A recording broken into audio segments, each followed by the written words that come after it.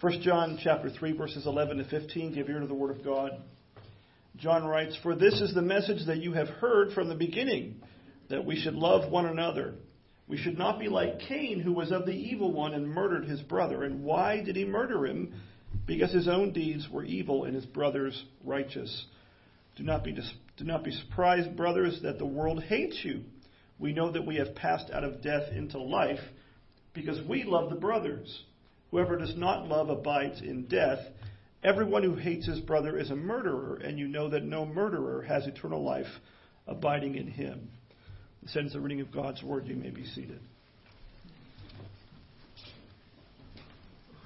Well, here in our text, what John does is he continues a theme that he started back in verse 10. Verse 10 was kind of a transition from one theme to another related theme. Namely, he mentioned there that whoever does not love his brother in the Lord is not a true child of God. Not only did John touch on this subject earlier in the book in chapter 2, verses 7 through 11, but he's going to touch on it again later in the book in the next chapter, 1 John 4, 20 to 21. So that the love of the brethren is a central theme in this letter. It's not the only theme, but it's one of the most important things. There's a reason John keeps bringing it back up, and that is because in some ways it has a central importance to what John is teaching us in this epistle. If you might recall, if you've been here for most of these studies, the love of the brethren is one of the three, we call them tests for lack of a better term. It's one of the three tests that John presents to us in this book, in this letter, of genuine Christian faith. Of new life in Christ, of being a child of God, being born again, all those things. A test of those who actually know the Lord. One of them is sincere love of the brethren. The other two, if you might know, one of them is obedience to God's commands, not perfect obedience, but sincere obedience to God's command. And the other one is holding to the truth of Christ. Those are the three tests by which we can know and be assured that our faith is real and that we really do know the Lord Jesus Christ. Love of the brethren is one of the ways that we can be assured that we who have believed on Christ for salvation really do have eternal life. That's really the theme of the book. My goodness. That's the theme of the book. Back in chapter 5, verse 13, where John says, "I've written these things to you who believe in the name of the Son of God, that you may what? That you may know that you have eternal life." That's John's purpose in this whole letter. And so even what he says here about the love of the brethren is meant to be playing a part in helping us to know that we have eternal life. Look at verse 14. What does he say there? We know that we have passed out of death into life. How? Because we love the brothers or love the brethren. And then he says, whoever does not love abides in death. So one of the ways that John sets out to demonstrate the truth of this to us is by showing us that the command for believers to love one another is essential to the Christian faith and life. The command to love one another that we kind of take for granted, it's essential to the Christian faith and life. It's one of the very first things that we are taught in the Scripture upon coming to faith in Jesus Christ. In fact, it's so central to the Christian life from the very beginning, according to John here by the inspiration of the Spirit, that the absence of that brotherly love is actually indicative of the absence of a true and saving knowledge of Christ. It shows that we have not yet been born of God, regardless of what we may or may not profess to believe. You know, in fact, throughout this letter, what does John say? If we say this, but don't do this, we make ourselves a liar. A lot of people claim certain things, and John is saying, well, saying it is one thing, it being true is another. And that's one of the things that John sets out to do in this letter. Now, the first thing that John does in our text is point us back to the message we have heard from the beginning. Look at verse 11 again. He says, "For this is the message that you have heard from the beginning." And what is that message? That we should love one another. Notice, not to be too nitpicky and grammatical here, but notice that little word "for" in the very first word of that verse, where he doesn't just say, "Oh, by the way, this is the message you've heard from the beginning." He says, "For this is the message you have heard from the beginning." And in other words, he's showing how close the connection is between what he says about that command and what he said back in verse 10. In other words, what he says in verse 11, when he says, "For this is the message you've heard from the beginning, that we should love one another," he's saying this proves what he said back in verse 10, where he said that the one who does not love his brother does not have eternal life and is not born of God. So this is the reason why he says that. In other words, why is it the case, John is telling us, why is it the case that the one who does not love his brother is not truly a child of God? It is because, or for, the message we've heard from the beginning is that we should love one another. It's that basic to the Christian life. It's that essential to the Christian life and foundational to it, that if we fail to love each other as believers in Christ, we are demonstrating in some ways that we don't yet know the Lord and have not been born of God. Notice that once again, as he does throughout the entire letter, John seeks to refute false teaching and protect the church against its wicked influence. And when he does that, what does he do? What is one of John's, and really Scripture in general, what is one of the main protections that we have against the incursion of false teaching? To remember what we've been taught from the beginning. That's really what we're called to do. We are to remember the truth of Christ as it was originally given to us. And that may sound very elementary and simple, but it's not always what we do. And in fact, what does false teaching really always tend to seek to do? False teachers and false teaching seeks to lure us away from the simple truth of Christ.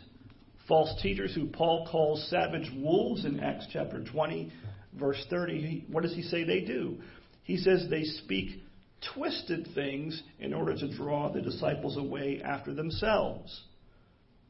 And he likens them as wolves. They didn't seem like wolves. They probably seem rather nice and all kinds of things that might make people want to follow them. But Paul calls them wolves and says they speak twisted things, things that were not in accord with the truth they've heard from the beginning. And what do they typically do? They disparage the tried and true faith that was once for all delivered to the saints, as Jude says in Jude verse 3. And what do they try to put in its place? Half-truths, lies, novelties, new things, strange things, as Paul says, twisted things. And when you say twisted things, what does that have the idea of? It has the idea of elements of the truth being involved, but twisted. And so in some part, there's a slight ring of truth to it, but they add or detract something from it that is essential to the Christian faith. That's why, for instance, earlier in the letter, John said something similar. In 1 John 2, verse 24, he says this, "Let what you have heard from the beginning abide in you." Let what you have heard from the beginning abide in you. If what you have heard from the beginning, the truth of Christ that is, if that abides in you, he says, then you too will abide in the Son and in the Father. That's how important abiding in the truth of Jesus Christ is. And so here in our text, he kind of returns once again to that similar theme. He reminds us that those of us who believe in Christ, he reminds us that we have heard from the beginning the message that we should love one another, that we should love other believers in Christ. And we have to remember this and keep this in mind. And this will, if we do that, this will guard us against many of the heretics and false teachers and cults of our own day that would seek to turn us against the true love of the brethren in favor of a false church. That's what they're trying to do. When they get you to depart from the faith, one of the things they're doing is getting you to not love the brethren, to leave the brethren, to leave your family in Christ. The love of the brethren really is basic to the Christian faith and life. This was the explicit teaching of the Lord Jesus Christ as well as the apostles. There are so many verses that demonstrate this, like we could spend half the morning going over them. I won't do that, but I'll give you a few. In John chapter 13, verses 34 to 35, the Lord Jesus taught his disciples saying this. He said, "A new commandment I give to you," and what is it? "That you love one another." He says, "Just as I have loved you, you also are to love one another. By this, all people will know that you are my disciples." How? If you have love for one another. And again, we'll say this again later on, but this isn't some emotional, sentimental, nonsensical version of love that is so common in our day. He doesn't just say have fuzzy feelings about each other. Some of us, that doesn't happen very easily, right? It would be a hard thing to do. But he says, love one another. But then how? Just as I have loved you. Well, that's a tall order. Jesus did not love his disciples in just some mere sentimental, emotional kind of way. He laid down his life for them, as John even tells us in our text. And then he adds, by this the world will know, or really he says, by this all people will know that you are my disciples. In other words, they'll see the likeness. They'll know that your profession of faith is real when they see you loving one another sacrificially. They'll know there's something really to this Christianity thing. Even if they don't believe it, they'll know that person's a Christian. They're not just talking it. They don't just claim one thing and do another. They actually are a disciple of Christ. So notice that new commandment that Jesus gave, which is really based in the Old Testament as well.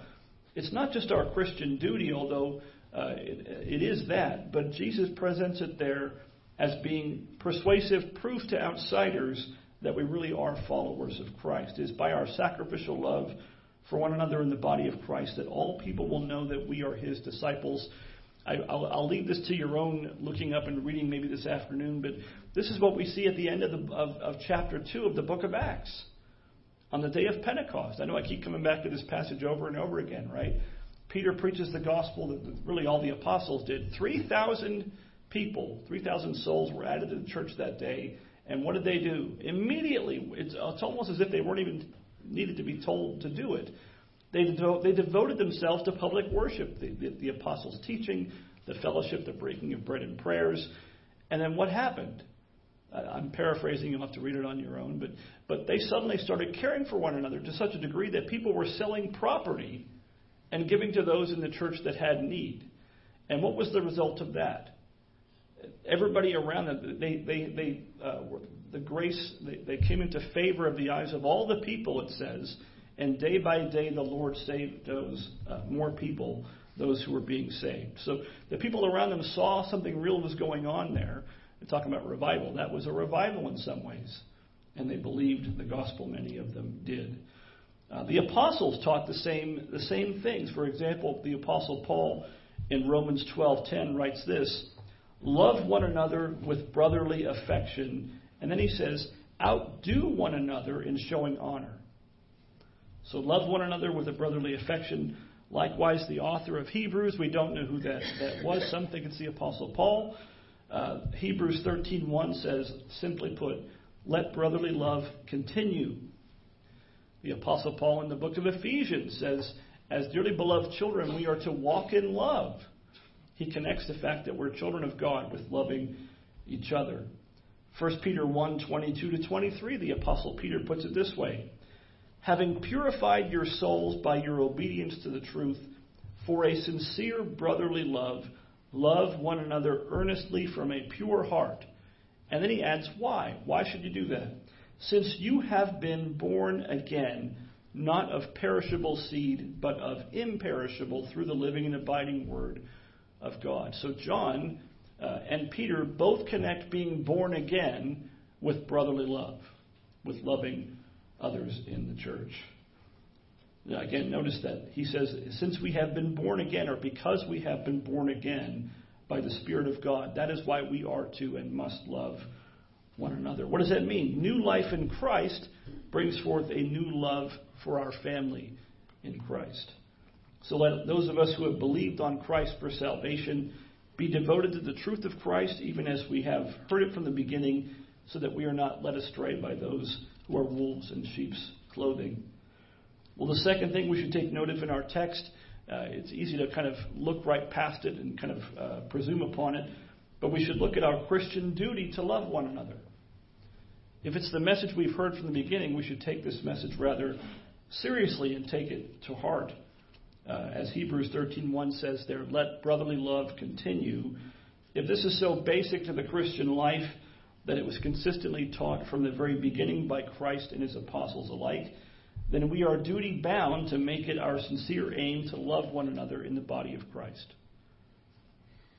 It's one of those things that's easy to talk about, but it's not always so simple that we do it. And so I'll ask this morning, just rhetorically, but for your own sakes to think about. Do we love the brethren here? Do we in this church love each other and love our fellow believers elsewhere as well?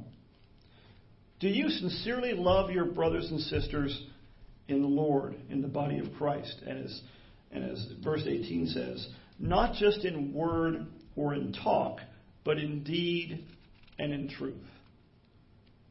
It's easy to, I guess I shouldn't say that. Sometimes it's hard to even say it, but sometimes we say these things and we talk about them. We tell someone we love them maybe, or we talk about loving other people, but do we actually do it? Is it just talk?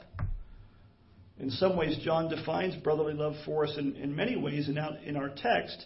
And in this chapter, he defines it both negatively and positively. In verses 12 to 13, John writes the following. He says, and maybe when we were reading this, you thought, well, why does he bring that up? But he says, verse 12 and 13, we should not be like Cain, who was of the evil one and murdered his brother. And why did he murder him?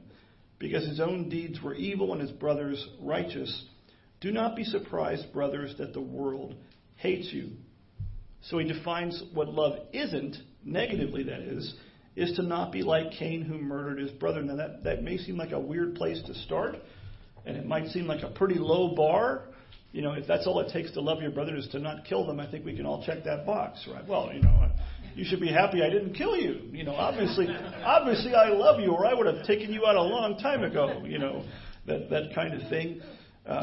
That's not really what he's saying. The standard is not just refraining from bloodshed and from violence against them, which we usually does not seem all that difficult, I hope, for most of us. But it's not really John's point, is it? It's kind of the extreme version of it, but what's not really his point? Why did Cain murder Abel? I thought about having Rob read Genesis 4 this morning instead of Joshua 5, but I thought we should stick with Joshua 5. I trust that for many of us, maybe most of us here, we've read the account in Genesis 4. But why did Cain murder his brother? In some sense, you could say John gives us one reason, but he really gives us two, doesn't he? He gives us two reasons.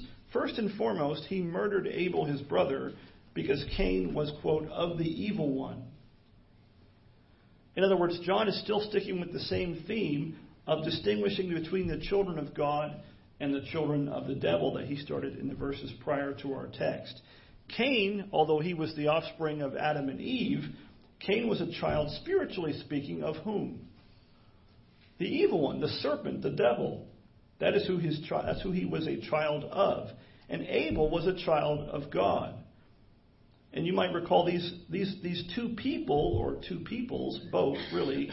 Ultimately, this passage talks about the devil and the Lord Jesus Christ. But in Genesis chapter 3, verse 15, the Lord prophesied and spoke ahead of time of two peoples and two individuals that would be in enmity against each other. Genesis 3:15, we often call this the first instance of the gospel in Scripture. And this is when God is pronouncing the curse from the fallen sin on the serpent. He says, I will put enmity or strife between you and the woman. And then he adds, and between your offspring and her offspring. He, individual, he shall bruise your head or crush your head, and you shall bruise his heel. Now, there's a kind of a double meaning in some ways here. In a broad sense, he's talking about the people of God and the people of the evil one throughout history, starting in Genesis chapter 4, which Genesis chapter 4 is the first example of that. And it should shock us, not just the violence of a brother murdering his brother, but it's demonstrating the truth of this enmity. It's quite the enmity to kill your brother that was prophesied in Genesis 3:15. Why did Cain kill Abel? Because he was a child of the evil one. He was the seed, spiritually speaking, of the serpent. If you look on your own to Genesis 4, you read of Cain and Abel. Now they were both the offspring of Adam and Eve. Biologically, they were of the same parents, the same family, and yet one was of the devil and one was of God. Cain demonstrated that he was a child of the devil by murdering his brother. And so John tells us not to be like Cain in murdering or even hating our brothers, which is the root of murder. In fact, those who hate believers are also of the evil one and of the world, verse 13. And why do they hate genuine believers in Christ? For the same reasons that Cain hated his brother and murdered him. One, he's of the evil one, and evil was of God. And two, their own deeds are evil, and the deeds of genuine believers are righteous, even if not perfectly so. Those have always been the reasons, when push comes to shove, for this hatred of the world against God's people. And so I ask again this morning, do you love your fellow believers in the Lord? Do you love other Christians? Or does their holiness of life offend you? Do you seek to avoid them like the plague? I remember years ago, I think I've mentioned this before, but I don't know who thought of this quote, but years ago one of my dad's co-workers gave him a Bible. And I don't know, unfortunately, that he has read it much, if at all.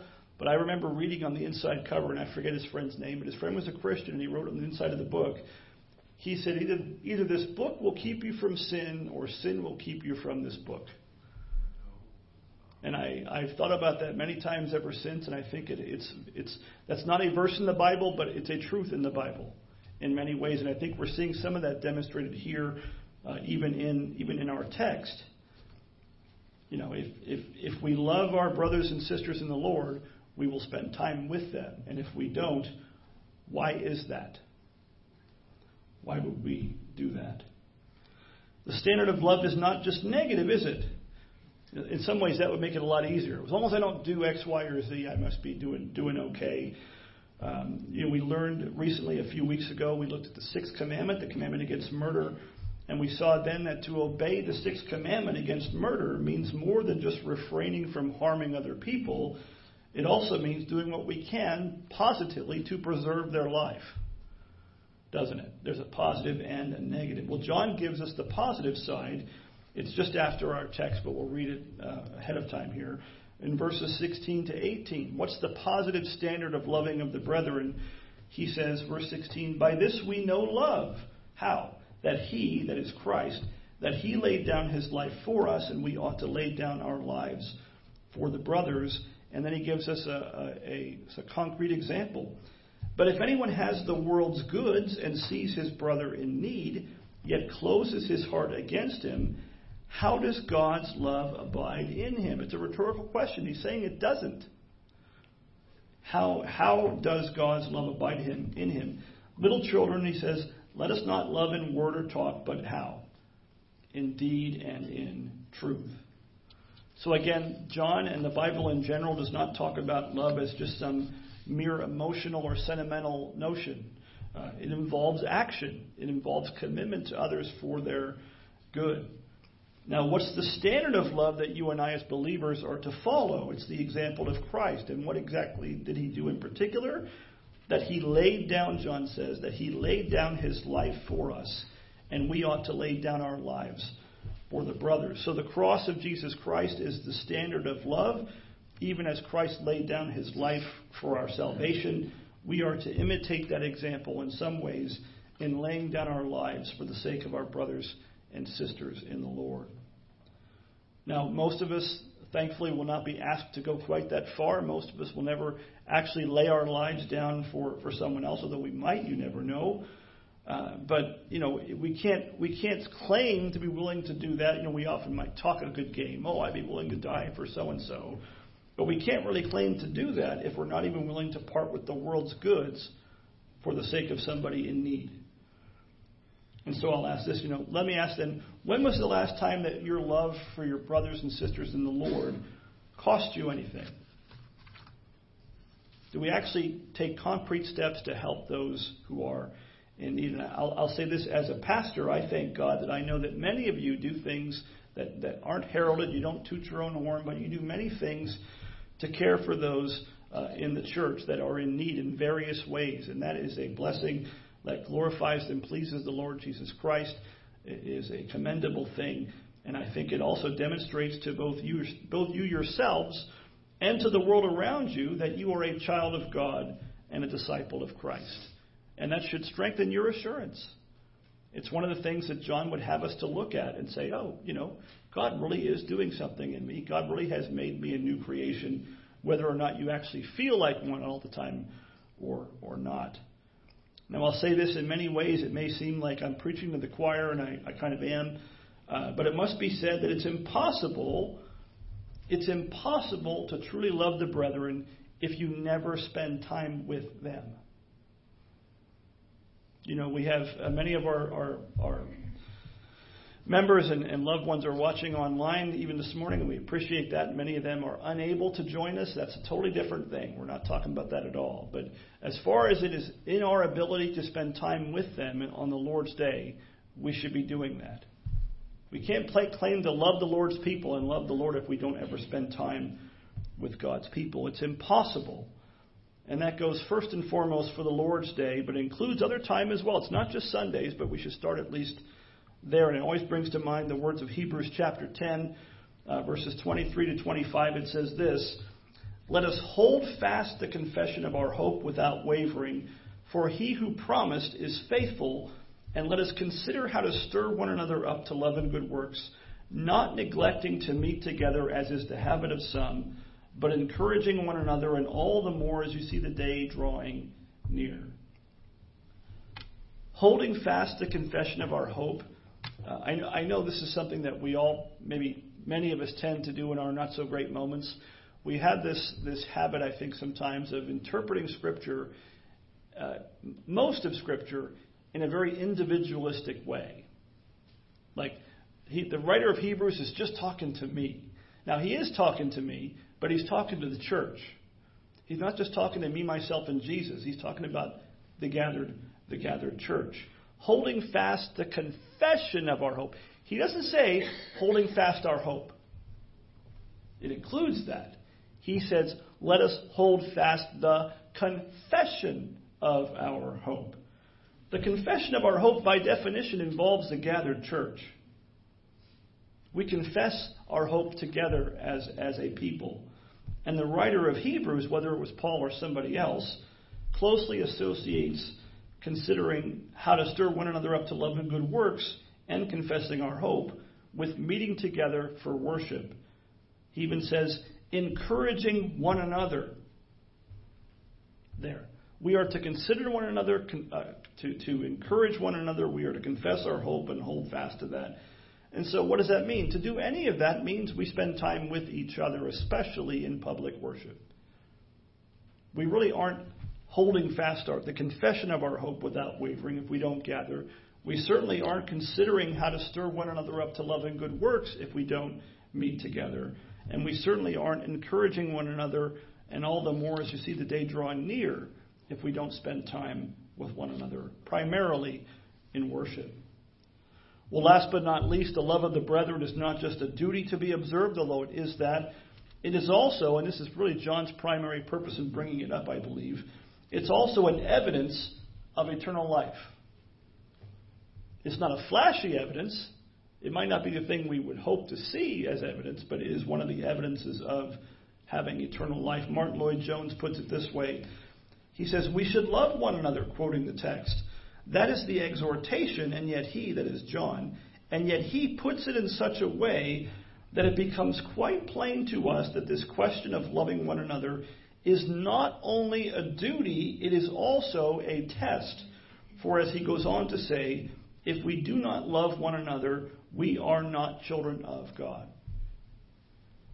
It's both. It's a duty and it is a test of whether or not we know the Lord. It's a test of whether or not we possess, by faith in Christ, actually possess eternal life. In verses 14 to 15, John speaks of this in terms, kind of dramatic terms, of someone passing from death to life. Verses 14 and 15, he says, we know that we have passed out of death into life. How? Simple. Because we love the brothers, or love the brethren. Whoever does not love abides in death. In other words, they have not been born again.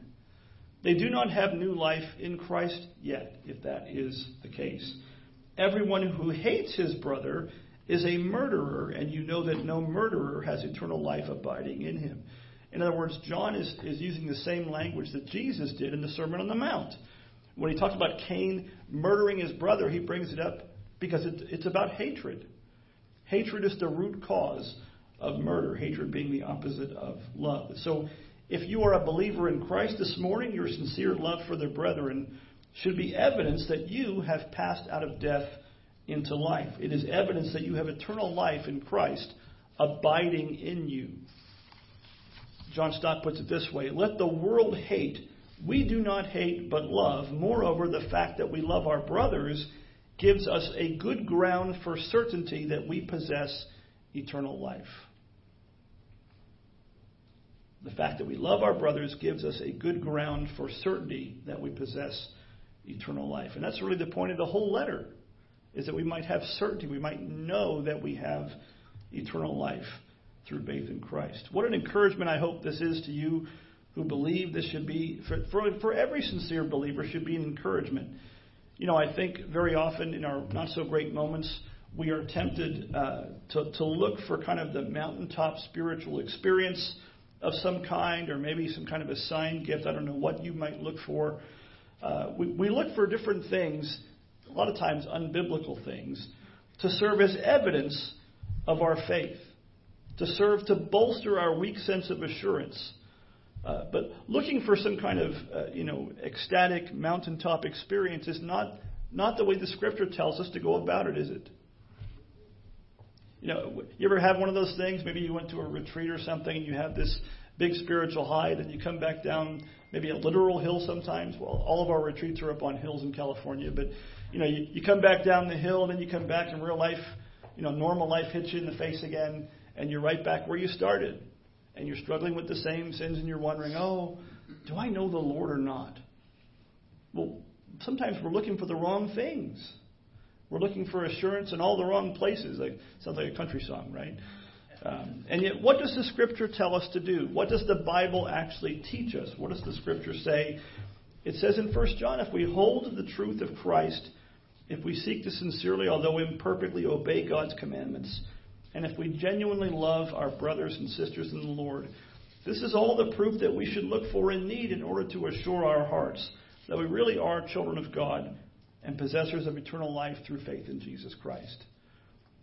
They're very simple things. They're not flashy things. They're not exciting things. They're not fantastic things. They're not things that will shock anyone. When you're gathered together, telling your family or neighbors about it, they're not going to go, wow, you hold to the truth and you obey God's commands. Nothing flashy or impressive about it. But these are the things by which the Scripture encourages us as believers in Christ to look to bolster our assurance, to bolster the fact and give us grace that we might know that we have eternal life through faith in Christ. May the Lord Jesus work in us what's pleasing in His sight by His Spirit, that you and I might grow in our love for each other, our love for the brethren, and also, because of that, grow in our sense of assurance, and all that to the glory of God. Amen.